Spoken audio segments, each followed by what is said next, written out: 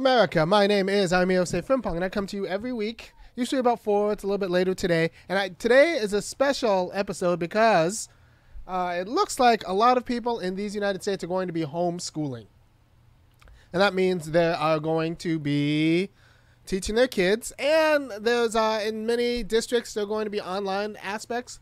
But I am going to ignore the online aspects because I don't think that putting your kids in front of a television or putting your kids in front of an online program is the same as actually teaching your kids and what they would get at public school. So I'm just going to eschew the online option and just homeschool my kids for the next year so they don't get the COVID unless the school comes with a decentralized option.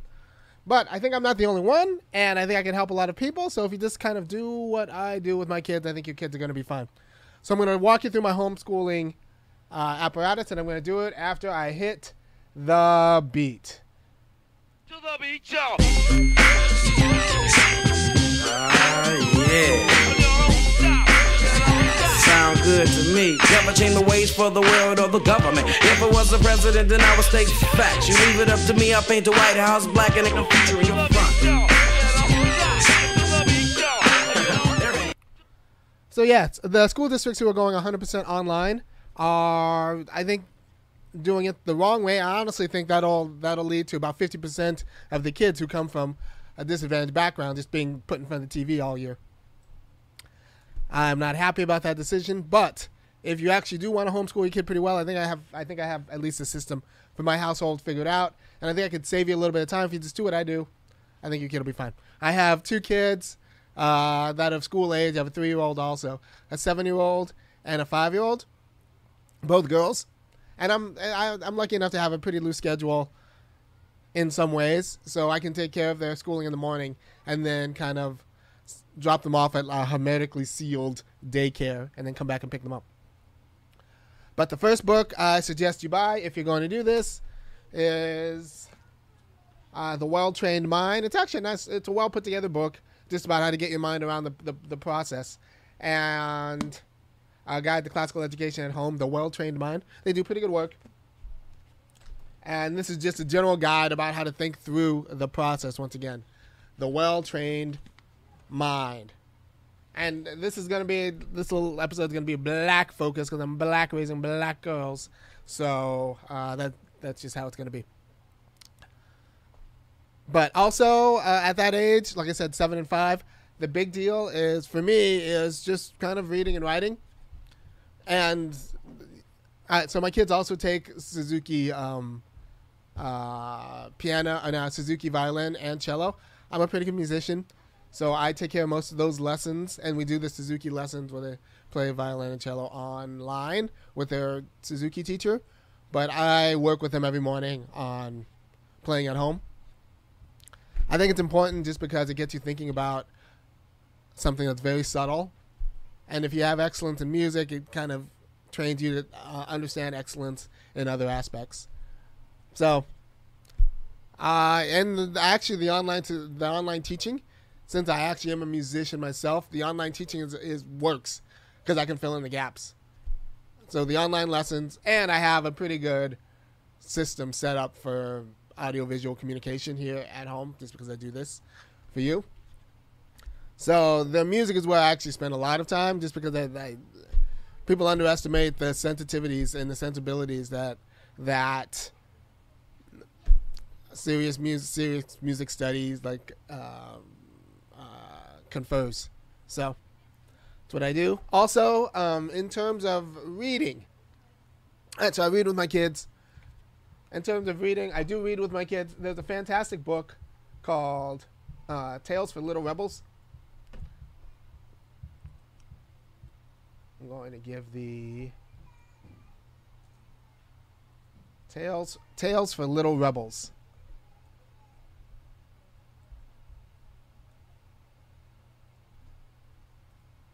All right. So the thing about this book is I like reading out of it. I also like It's Raining Cats and Noodles from Jack Paluzzi. But Tales for Little Rebels is really good. All right. So there are a few stories in here you have to watch. One, you have to know that the format of the book is horrible. It's atrocious. It's actually hard to find the stories. it's a crime. However, the stories themselves, some of them are actually very, very good. Mr. His, The Princess Who Stood on Her Own 2 Feet, Oscar the Ostrich, and The Practical Princess, and Mary Who Stays Out of School. I'll say it again. Mr. His, The Princess Who Stood on Her Own 2 Feet, The Practical Princess, Oscar the Ostrich, Mary Who Stays After School. You have to understand, with me, it's just any princess story that doesn't end with taking down the constitutional, the monarchy and installing a constitutional democracy is a little bit suspicious. But these stories do it really well because they actually tell students about how to think through their work relationships in the future. And this is important to do now because, there's stories like The Little Red Hen and there are all these other like fairy tales that actually send the wrong kind of message. So the stories here, those stories especially, will keep your kid from kind of thinking about exploitation in the right way, I think. All right, so now my 7-year-old, it's kind of a working sensibility of how to organize a union, some like how to identify various gender and felicities, how to think about what to be in the world and to be just and think about. And I there are little things I tell my kids that apparently other kids don't hear. For example, I always tell my kids, the sign of maturity is how you handle frustration. That is maturity. If you don't know, the opposite of freedom is frustration. How you handle frustration is pretty much how mature you are.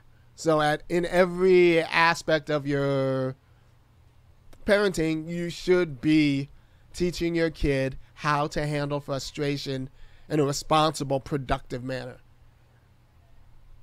I know people are like, don't tell people how to be parents. I tell people how to be parents all the time. I'm a good parent. It's not exactly the case that this is obvious or natural. So I've studied. I tell people how to be a parent. What you should be doing as a parent is getting your kid used to handling frustration in a productive way. In a productive way, and enabling people to handle frustration in a productive way. Because that's going to be the difference between a mature and immature person. So, that's the book I read to my kids, Tales for Little Rebels. There are other books. There are, my kids also like to draw. However, the drawing book, the 5 and 7-year-old drawing book I got for how to draw people, like what's out there is pretty much how to draw white people. That wasn't acceptable. So what I did was I commissioned my friend to put together kind of a book worth of, how to draw diagrams for black people. And I'll release it probably in a few weeks once I get time. But like so now my children draw black people, which I think is better. So I commissioned these drawings. I'll slap them together in a book, and I'll tell you when I release it. You can just buy it probably from this site. But I was just upset that all of the how to draw books were pretty much for white kids, and my kids aren't white, and that wasn't going to work. So, in addition to that, we have reading, right? So there was this series called Modern Curriculum Press, the Spelling Workout. Spelling Workout by Modern Curriculum Press. This is the best series I can find, and you just work the system. It starts with A, it goes all the way through D. You just get A, and just work the system. What I like about this is I could actually, since my 7-year-old's a little bit ahead of my 5-year-old, I can actually put them together and have my 7-year-old help my 5-year-old work through the book. Right. And the stakes are a little bit lower for my 5-year-old. I mean, she can read a little bit. I mean, it's me. So, yeah, they're a little bit ahead of grade level. But what I like about these books is that it's simple, and it starts out simple and just gets more complicated as the students get more comfortable both reading and writing. And it's just a good series if you have kids who are struggling with reading. And the stories at the beginning start out very simple because they have very simple words. But then as you get more they get more complicated, they just get more complicated and they get other knowledge through reading the stories at the beginning of each lesson. So that's, if you care about their reading and writing, the Modern Curriculum Press. This is book B, but I have book A through D. They've already worked through A. They're both on B right now. And also teaches them how to read cursive, which I think is important. Good series of books. This will solve that problem. And you just work the system. Start with A. Don't skip around. I'm not a skip around type of guy, just in general in life. But don't skip around. Just start with A and just have the kids just work it. It works if you work it, so work it because you're worth it. And you keep coming back. All right, math. It turns out the Singaporeans really know what's going on and how to teach math. So there is the math books that are based on how the Ministry of Education in Singapore, there's a U.S. edition of those same books. They are fantastic put together. Once again, you just work the system. My kids are on 2A right now. They're 5 and 7. My 5-year-old can now subtract using remainders 3 digits out. Renaming. Subtract by borrowing with digits in the hundreds. Just because the way they explain math is so systematic. And I'm a systematic philosopher, so I appreciate that in a lot of ways. So you just work the system. And once again, this starts with just work 1A, 1B, 2A, 2B. And I have complete faith that just working with them through these books is going to handle the math education. And so when you buy it, you just look for primary mathematics, a workbook, and textbook. And it's simply great. It's simply great. It does the work. So my kids can do math. Also, in terms of gamifying it, I'm a fan of gamifying things when I can. Plus, I've read that's a good way to do things. What I did was I have a Monopoly board and a chess timer and some D&D dice. D&D dice have 10-sided dice and 12-sided dice. So what I do is with one of my kids is I set the chess timer and we just try to race around the Monopoly board. I like it because Monopoly board's a base 10. And so you get used to counting and you get used to doing the adding quickly. And so you set the chess timer. They roll the dice. Count 1, 2, 3, 4, 5. They roll the dice, move their players, and then hit their side of the chess timer. And then I roll the dice, move my token, and hit my side of the chess timer. And we race around. And you can do that with, and since these are D&D dice, you can do that with adding and subtracting. And it gets them kind of quick with adding and subtracting. And you can gamify it. And I'm thinking about pitting. Excuse me. I'm thinking about pitting the two of them together. Because that's I don't know, that's good. All right, so but usually I just play with them, and the chess timer actually makes all the difference. They gamify it, and all they have to do, they get into it themselves. So this was kind of a genius idea by me to institute this. I use a Monopoly board and a little bit of this for a few days, and then quick math became quick. And you could use subtraction also, which is good. You just say, all right, big number minus a little number, and you have a 20-sided dice and a 10-sided die and a 6-sided die, and they roll it, and then they learn how to do quick subtraction. So that's and then chess timer, $15, solved my kid's math problem. I know, you're welcome. Right? So be wary of the online schooling, because that's functionally just putting your kids. I think 50% of districts that go online, their poor kids are going to just be put in front of a TV, because you can't learn online if you're 8, 9, 10. That's just not serious unless you have an adult who's walking you through it. But these adults work. My mom worked. I watched a lot of television growing up. A lot of television. I'll say this again. I watched a lot of television growing up. Was it the best for me? I don't know. But my mom worked. So television, I had an older sister, and television was pretty much our babysitter.